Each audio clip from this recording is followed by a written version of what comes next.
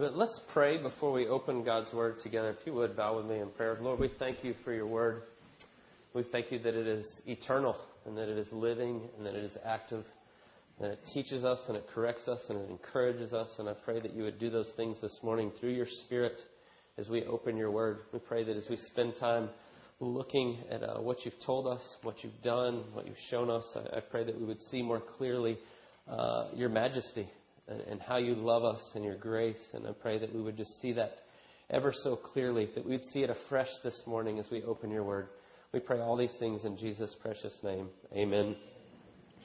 My next door neighbors right to the right of my house, right next door, is a young couple that's only been married for, I think, 2 or 3 years now. And they moved in about 1.5 years ago. Joanne and I have gotten to know them a little bit. Well, they just had their first child. They had a brand new baby, I think right at the very end of December or the beginning of January, literally a month ago. And as I've talked to them and I've watched them and as they were preparing for that and now the baby's here, you can kind of guess what's going on right now. 1 month, first baby, you see them and they're kind of like in a catatonic state all the time, like, hey, Trevor, and he's just kind of just like oblivious to everything. He's not quite awake. And I've talked to him a few times. I've talked to his wife one time as she was walking one day with the baby and was asking how it's going. Oh, it's great and it's wonderful. And we haven't slept. And we've been holding the baby, and every little noise he makes, we run and get him. And I go, yes, I remember this. I remember with our first, with Asher, we were that way. We held him all the time. And I still say the first month is like one day. It's just one big long day, and it all like goes together, and you don't even know what day it is, and it all kind of, and like the sleep deprivation and all that goes with that. And so I was talking to them about it, and here's their first baby. And they asked, his wife asked me, she said, well, what advice? You've got 3 kids now. I said, well, there's going to come a point here, this beautiful little baby you want to hold all the time. You're going to have to put him down sometime. You're going to have to let him sleep at some point, and you're going to have to let him kind of learn to go to sleep, and you can't go pick him up every time.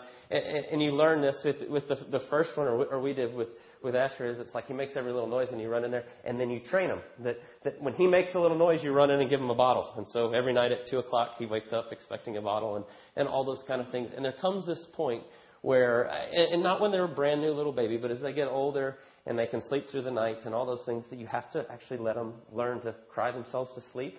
It's self-soothing. That's a thing they have to learn, and that's a good thing, and it is so hard.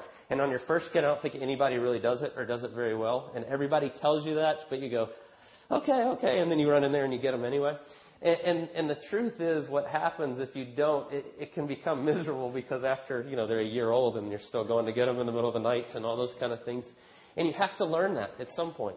And if you don't, there's kind of consequences that go with it. And so sometimes we look at that, and it's very hard to tell a new mother, you're going to have to let your baby cry, or they're going to need to learn to self-soothe. They're going to need to learn to put themselves back to sleep. It's a skill that they have to learn. And it's very difficult to hear that. And it's hard for us to hear that, but it's best for them. It's best for them to learn how to do that and to be able to put themselves back to sleep and to be able to sleep through the night. They'll feel better and you'll feel better. Everything will be a whole lot better if you do that. And so I say that this morning. I was thinking about that with the new baby and thinking about it with Asher when we were little. But we see a very similar principle through Scripture. And we're going to look at this today in Judges chapter 2. That God allows things that seem hard at different times. He allows consequences to come in our life because it's what's best for us. And He uses that. And what I want us to look at and think about this morning, and what I'm going to say, is that consequences that God uses, the consequences as a result of our sin in our lives, the consequences that come are ultimately means of grace that God uses in our life. And I know sometimes when I say that and you maybe hear that, you go, what? That doesn't seem like grace when we think about hard things coming as a result of our sin. But we're going to see what God says to the people of Israel who have not followed Him completely. And He tells them of a consequence that's now going to happen because of their disobedience. But as we think about that and look at that, what I want us to think about is that God's actually using this. It's actually His grace to bring them back and to show them and to teach them things. And so this morning, that's what we're going to do. We started last week in Judges, if you were here with us. Judges goes ways back, Old Testament. And what we see in this time is the people of Israel are coming in to take a land. And this land has mostly been conquered. Joshua leads the people in, but then he gives them direction. Joshua is old and he's about to die and he's about to step down. He's no longer going to be the leader. And he tells them to finish the work that God's given them. And we looked at this last week. And he says, I want you to finish everything that I've told you to do. You're to drive out all the false idols, all the things in this land. You follow me. And so what we looked at last week in Judges chapter 1 is they don't do that. They make lots of excuses for their disobedience. We looked at those, and just real briefly, last week we talked about how our common sense will trump what God clearly tells us. And we saw that in Judges. They looked and they saw that they had iron chariots, and they said, this won't work. We can't do this. And so they started to make excuses on why they didn't follow through with what God told. Or we saw that it was more convenient. Convenient trumps obedience. It's more convenient just to allow some of the people to stay in the land instead of fully do what God's told them. And so we see all these seemingly little things in the first chapter of Judges. And it seems like all these little things that they let slide, that they don't follow through all the way. And if you skim Judges 1, you think, well, they didn't do all of it, but it's not that bad. It doesn't seem so bad. Yeah, they didn't follow through all the way, but it's a few little things here and there. And then you get to the beginning of chapter 2, and the angel of the Lord comes, and Chris just read it for us just a second. And if you look at verse 2 of chapter 2 in Judges, this is what it says.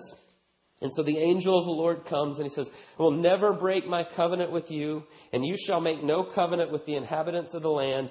You shall break down their altars. But then he says, but you have not obeyed my voice. What is this you've done? And so God clearly says, you didn't obey me. You didn't do what I told you. Even though they're seemingly small things that they just kind of let go, small compromises over and over, God comes and he says, no, you didn't obey me. You didn't follow me in these things. And then the very next part of verse 3 says, so now. Right? You didn't obey me, so now here's what's going to happen. He says, so now there's consequences for your disobedience. And so last week what we looked at is the excuses we make that lead to our disobedience. This week I want us to think about the consequences that come when we are disobedient. And what I want you to hear and what I want you to say, I know that sounds like kind of a downer of a topic, right? Last week was all about our disobedience, and this week's all about our consequences. And you go, well, that sounds terrible. But the truth is, when we really look at what God's teaching us in this, is that it's a means of His grace.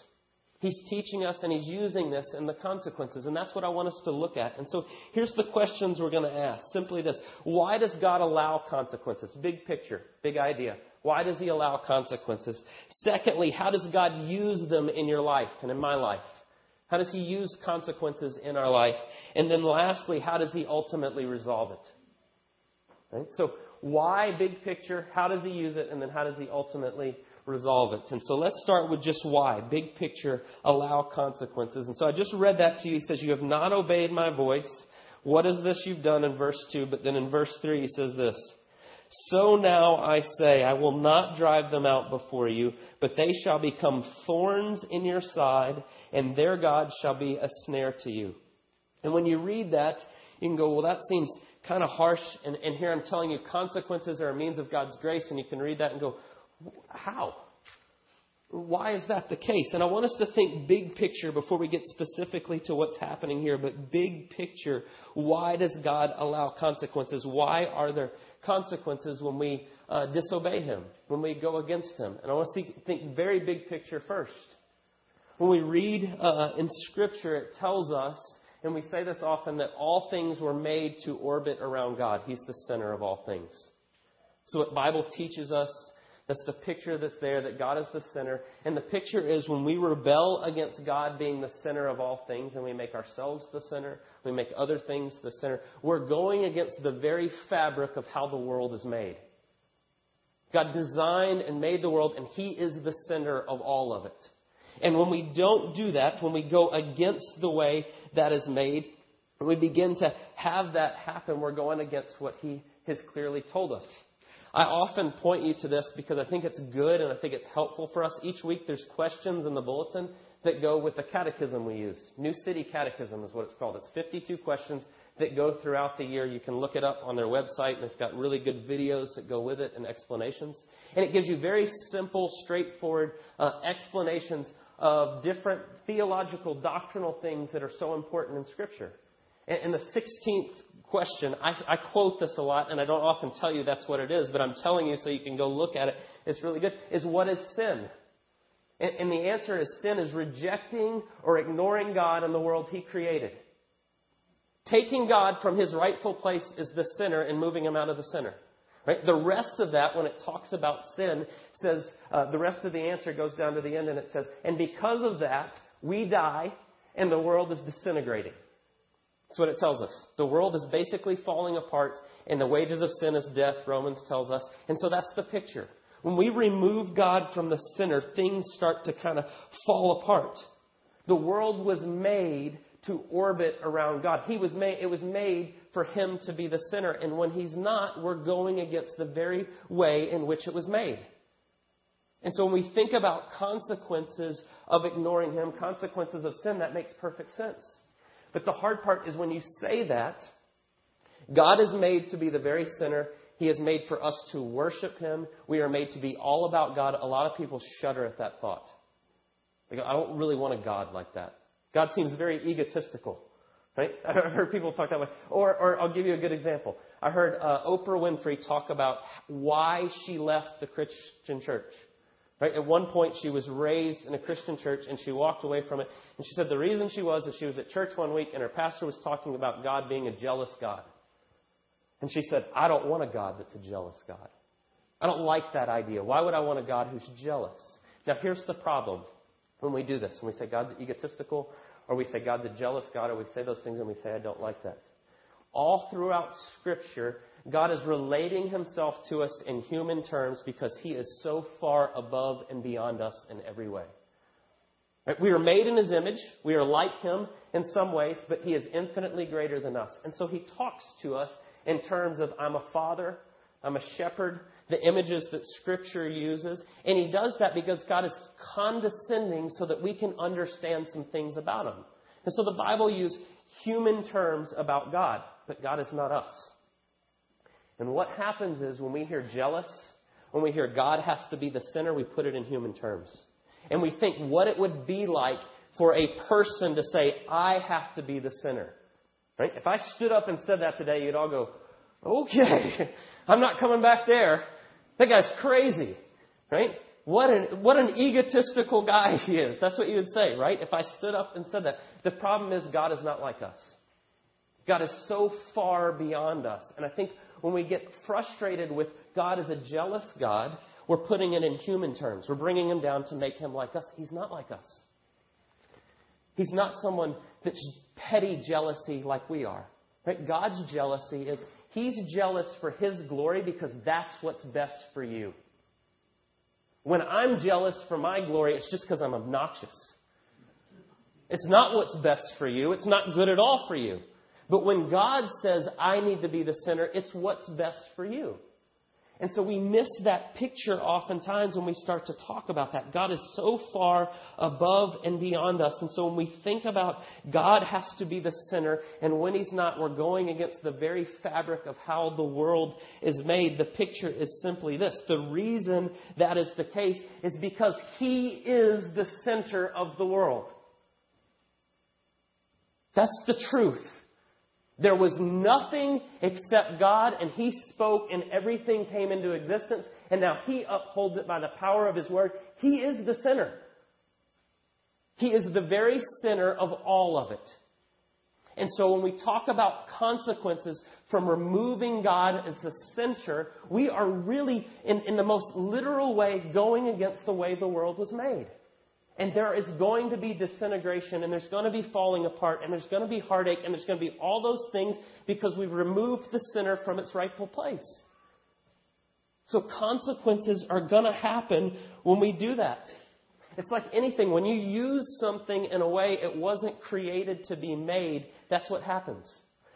I was working on my basement a couple of years ago. I finished my basement, and I was downstairs, and I was working on it, and all of a sudden, I can't find my hammer. One of the boys had taken it off, and I was almost done. And so I picked up a tape measure, right? Big, heavy tape measure. It's plastic, and I used it as a hammer, right? And I got the nail in a little bit, but you can guess what happened. It cracked the back of it, and then I was mad that I can't believe I used that. And it came apart, right? And over time, the tape measure was cracked and it was broken, and later rain got in it It fell apart, basically. And that's a very silly example, but you can see what happens when you use things in the way they weren't created to be used. Right? When you use a tape measure that's made out of plastic for a hammer, it's going to end badly.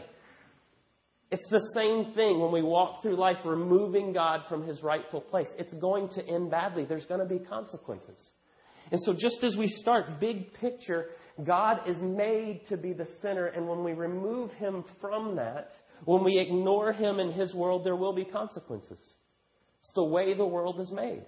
But there's also a picture I want you to think about in Romans chapter 8. And if you want to turn there with me, if you're using the Pew Bibles, it's on page 613. If you're not using the Pew Bibles, I don't know what page it's on, so you'll have to find it yourself. But Romans 8, it's towards the back. It looks like this in my Bible, that far from the back, if that helps you. But Romans chapter 8 says this, Romans 8, verse 18. For I consider that the sufferings of this present time are not worth comparing to the glory that is to be revealed to us. For the creation waits with eager longing for the revealing of the sons of God. For the creation was subjected to futility, not willingly, but because of Him who subjected it in hope. I want you to listen very carefully to that verse 20, what it tells us. Paul writing to the Romans, and he says this, that in verse 20, creation has been subjected to futility, not willingly, but because of Him who subjected it in hope. I want you to think about what's being said there. I've wrestled with this verse for a long time, for a lot of years. And the picture that is there is it talks about creation being subjected to futility by Him who subjected it in hope. And so what it tells us is since it's been subjected to futility in hope that it's God Himself who subjects creation to futility. And go, well, wait a second. How does that work? Why would He do that? Why would He build futility as sin enters into the world and it comes in? Why would there then be futility in creation? And the picture that we have here, and I think when you work through that passage and you see that, is God does that because He's allowing us to see the ends of what our rebellion is. He's letting us see a world that is under the weight of the futility of sin. And He's showing us, He says, this is what the world looks like when you remove me from the center. He's showing us what that looks like. That He's letting us catch a glimpse of the horror that is sin. Sin is ignoring God and His world. And He says, when you ignore me, this is what it looks like. And He's showing us that picture. And He does so because He is gracious and He's loving. Now that may sound like, well, wait a second, how'd you get to that? He allows the futility of sin to come into all creation because He's loving. Because He's showing us that it was never meant to be with Him removed from the center. And that's ultimately loving. We will shrivel and die without Him being the center. And so God shows that even in creation. It's the same thing He does in Judges 2. You've disobeyed my voice. You have not listened to me. So now I say I will not drive them out before you, but they shall become thorns in your sides, and their God shall be a snare to you. God says, okay, you've ignored me. You've decided to bring these other religions in. You've decided to synchronize with these awful practices that are there. And so I'm going to let you see what it looks like. I'm going to allow you to feel the consequences of your rebellion. And in doing so, He's teaching, He's showing us of what it looks like when He's not the center, and it is not a pretty picture. He allows that to come in. There's a wonderful quote by C.S. Lewis. I say this often. There's always a wonderful quote by C.S. Lewis. But this is actually one of my favorites. I love this picture of what he says, and he says it this way. It was actually in your bulletin this morning. God whispers to us in our pleasures. He speaks to us in our conscience, but He shouts in our pains. It is His megaphone to rouse a deaf world. He allows futility to come in and be the ends of our sin to awaken a deaf world. This is what it looks like when you replace me from my rightful place as the center of all things. That is ultimately God's grace. And so I want us to think about, that's big picture. Big picture, why allow consequences. He's graciously showing us where our sin and rebellion lead when we remove Him from His rightful place. How does that work in our life? How does that work out in your life and in my life? And I think there's something that He says even right here to the people in Judges that helps us to see this. Right? He says, you've disobeyed, so now I will not drive them out before you, but they shall become thorns in your side. And when I read that, what I see is a wonderful picture of what idolatry looks like. Now, when we read this and we put it in context of Judges, we're talking about very real idolatry. Synchronizing with bad religions, worshiping false gods, doing what we would think of Old Testament idolatry. But we all slip into idolatry in different ways. And we say this often. You can go back to your catechism questions. It's actually in there as well. Idolatry is making even a good thing, making anything to be the ultimate thing, putting it in God's place. And when we do that, it's like a thorn in your side. It's not going to end well. When you put anything in God's rightful place, it's going to be a problem. Right? I use this example often because I know my own heart. It's the easiest place I can slide into that idolatry. When good things become ultimate things, my children. Right? We often say kids are a gift from God. Absolutely. It is a wonderful thing that God has given you. Right? Children are a wonderful gift. But when your children take the place of ultimate in your life, that means they become an idol. If you love your kids more than you love God, or you center more around your kids than you do around God, your children have become an idol in your life. Now, the hard part, the subtle part, is you love your kids so much that can happen very easily.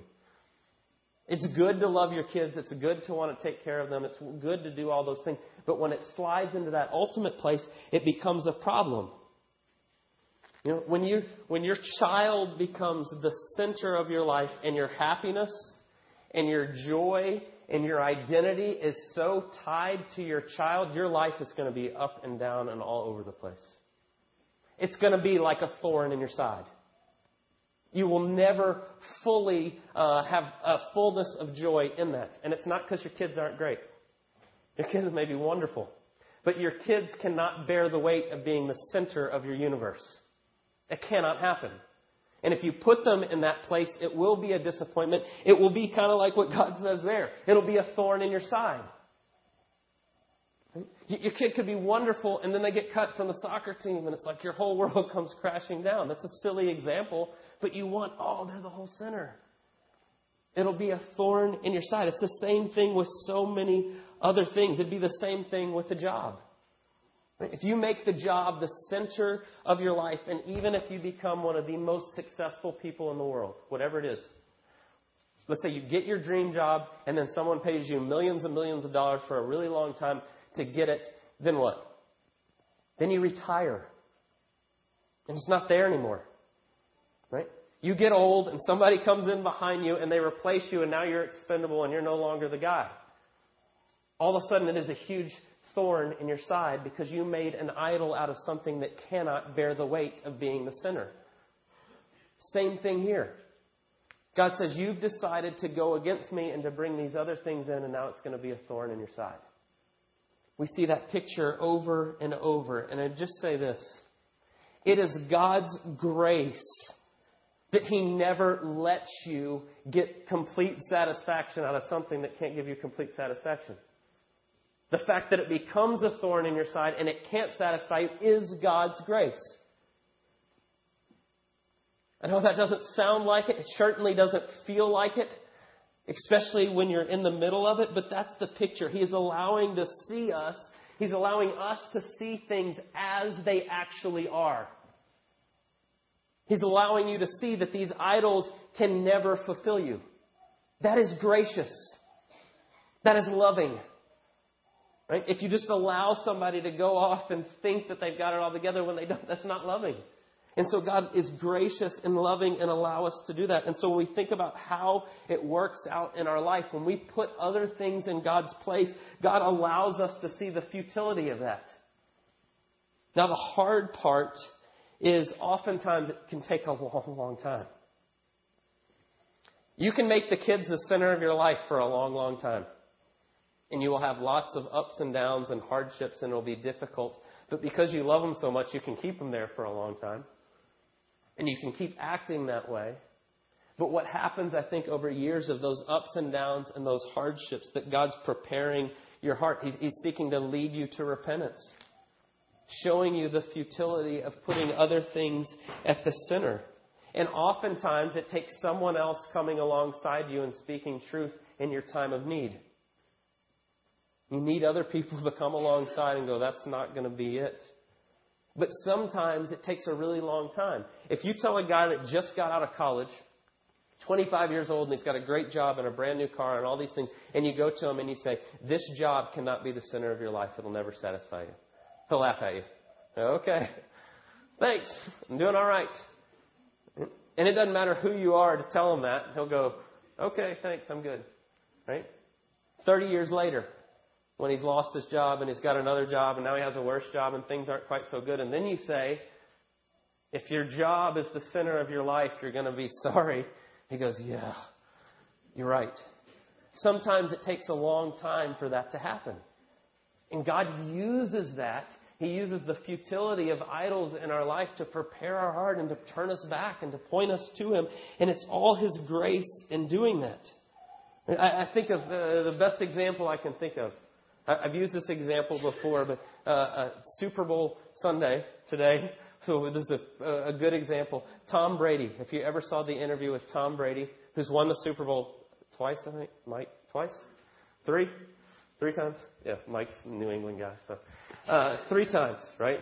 So MVP a couple times, top of the game. Everybody looked at Tom Brady, and there was an interview on 60 Minutes. And the guy says to Tom Brady, the question was, what is it like to be Tom Brady? Right? Millions of dollars, top of your profession, beautiful wife. Everybody loves Tom Brady, wants to be Tom Brady. What's it like? And he went, it's okay. And the guy went, what? You're Tom Brady. And his question, and I still remember this, if you've ever seen this interview so vividly. He goes, and then he goes, this can't be all that there is. Right? Super Bowl MVP with millions and millions of dollars, everything you could ever want. And he goes, this can't be all there is. And the guy interviewing him goes, well, what else is there? And he goes, I wish I knew. And he just sits there. I mean, that's the end of the interview. The quarterback, the Super Bowl MVP that's got everything. And he goes, that's not all there is. The futility of making anything else the center in your life becomes so crystal clear when you watch that interview. Everything the world says that will make you happy, he's got. And he goes, I wish I knew what else there was. Because this can't be all that there is. And so the picture is this. God allows the futility of idols in our life. He allows the consequences of our sin. He shows us those things. Those are ultimately His grace. He's pointing us to there's something so much greater. There's something so much more than our own fame or our own money or our own whatever it may be. Fill in the blank for you. And that if you seek to put those things as the center, they will leave you wanting.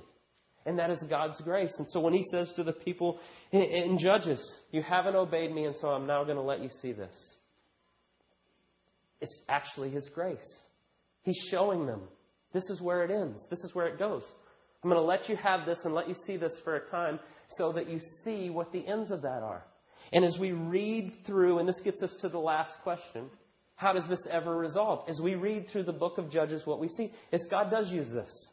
It is His grace over and over. We see this cycle over and over in Judges. The people are with God. They're following God. They forget Him. They synchronize with the people. They fall into false worship. They do all these other things. And then the consequences come, and then they cry out to God. So, we're miserable. And so God raises up a judge, and the judges come, and they lead them, and they come back, and everybody comes back to God, and it's good for a time, and then they do it all over again. Right? That's the cycle of Judges. You see it over and over in this book. And you see that picture. But the problem is, how is there ever true repentance? How does that cycle ever stop? And as you look at it, and as you look in Judges, what you see is fallen, broken leaders. And they come, and they're faithful to God, and God uses them, even though they're not perfect, and even though they've got all kinds of problems. And God uses them, and He brings them back, but it's short-lived. For just a time, things get better and they follow them and then they die and then everything goes back to the way it was. And it's always partial and it's never a full resolution when you read the book of Judges. It's the same thing in Samuel. And it's the same thing in Kings. And it's the same thing in Chronicles. And it's the same thing all the way through the prophets. You see this over and over. These little cycles of up and then back down. Repentance and then they fall back. And over. And the reason that we see, and the reason that it's never a full resolution is there's all these fallen, broken ways, and it's shadows. It's not quite the fullness of how we make God the center. Because what happens is when fallen, broken leaders come, and yes, they're pointing them back to God, but they're still kind of the centerpiece. And you see that over and over. It's the same thing today when we decide to make a politician or any man or any preacher, your favorite evangelist, you make them the center and you look to them. Or you make science, that's what people like to say today, that's going to answer all the problems. All those things may help in some way, but it's never going to be a full resolution. And so as you look in Judges, you see this over and over. But the answer is there. It's kind of under the surface. Right? The answer doesn't ever fully come until the perfect judge comes. Right? Underneath all of this is pointing to Jesus. Every bit of it. As God shows the consequences of our sin and the need and the futility of Him not being the center until He comes down Himself and He walks in and He makes Himself the center and He shows us, and Jesus will never have the resolution.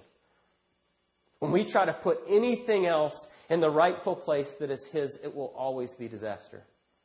And we never see the resolution of that until Jesus comes. And then He comes and He says, I'm here. I've come to do what no one else could do, what no man can do. And now I'm going to do it for you, and I'm going to give it to you as a gift. I'm going to restore you to God. I'm going to make God the center. And then when you put your faith in me, I'm going to come inside in my spirit, and I'm going to remake you from the inside out. I'm going to show you how I'm the center of all things. And when He does that, everything else starts to take its rightful place. And the futility still comes because even as you become a believer, there's times where you move them over here. Yeah, I know you're the center, but I'm going to slide you over here for just a season. And then the futility comes. And it struggles and it breaks down. And then He takes His rightful place back and it happens. And we're still doing it and we will until He returns. But the ultimate answer is not in any man or any person, but it's in Jesus Christ coming and showing us what that looks like. And so as we read through Judges and as we study through Judges together, what we're going to see over and over is fallen, broken people and in the midst of these cycles. But underneath all of that, it's always pointing ahead to what Jesus will come and finish. And we still live in that tension. We still live in the tension of there are consequences to our sin. There are still problems of going. But the wonderful truth of all this is that Jesus has paid the ultimate consequences of all our sins. When we put our faith in Him, we can have an assurance of what is to come and what He's going to finish. And so it's not just a hopeless cycle. It's a cycle that comes to an end in Christ, and we have that to look forward to. Let's pray. Lord, I thank You for the truth of Your word. I thank You for the depths of Your grace, that even in the consequences to our sin, even in the way You allow things to come into our life when we rebel against You, that even there You are at work. You are at work to point us back to who You are and the ways that You love us and how You offer us forgiveness. I thank You that You love us so much that You don't leave us just in our pitiful state, but that You allow us to see that. We thank You for repentance. We thank You most of all for Jesus and how He answers every one of those issues. We pray all these things in His beloved and precious name. Amen.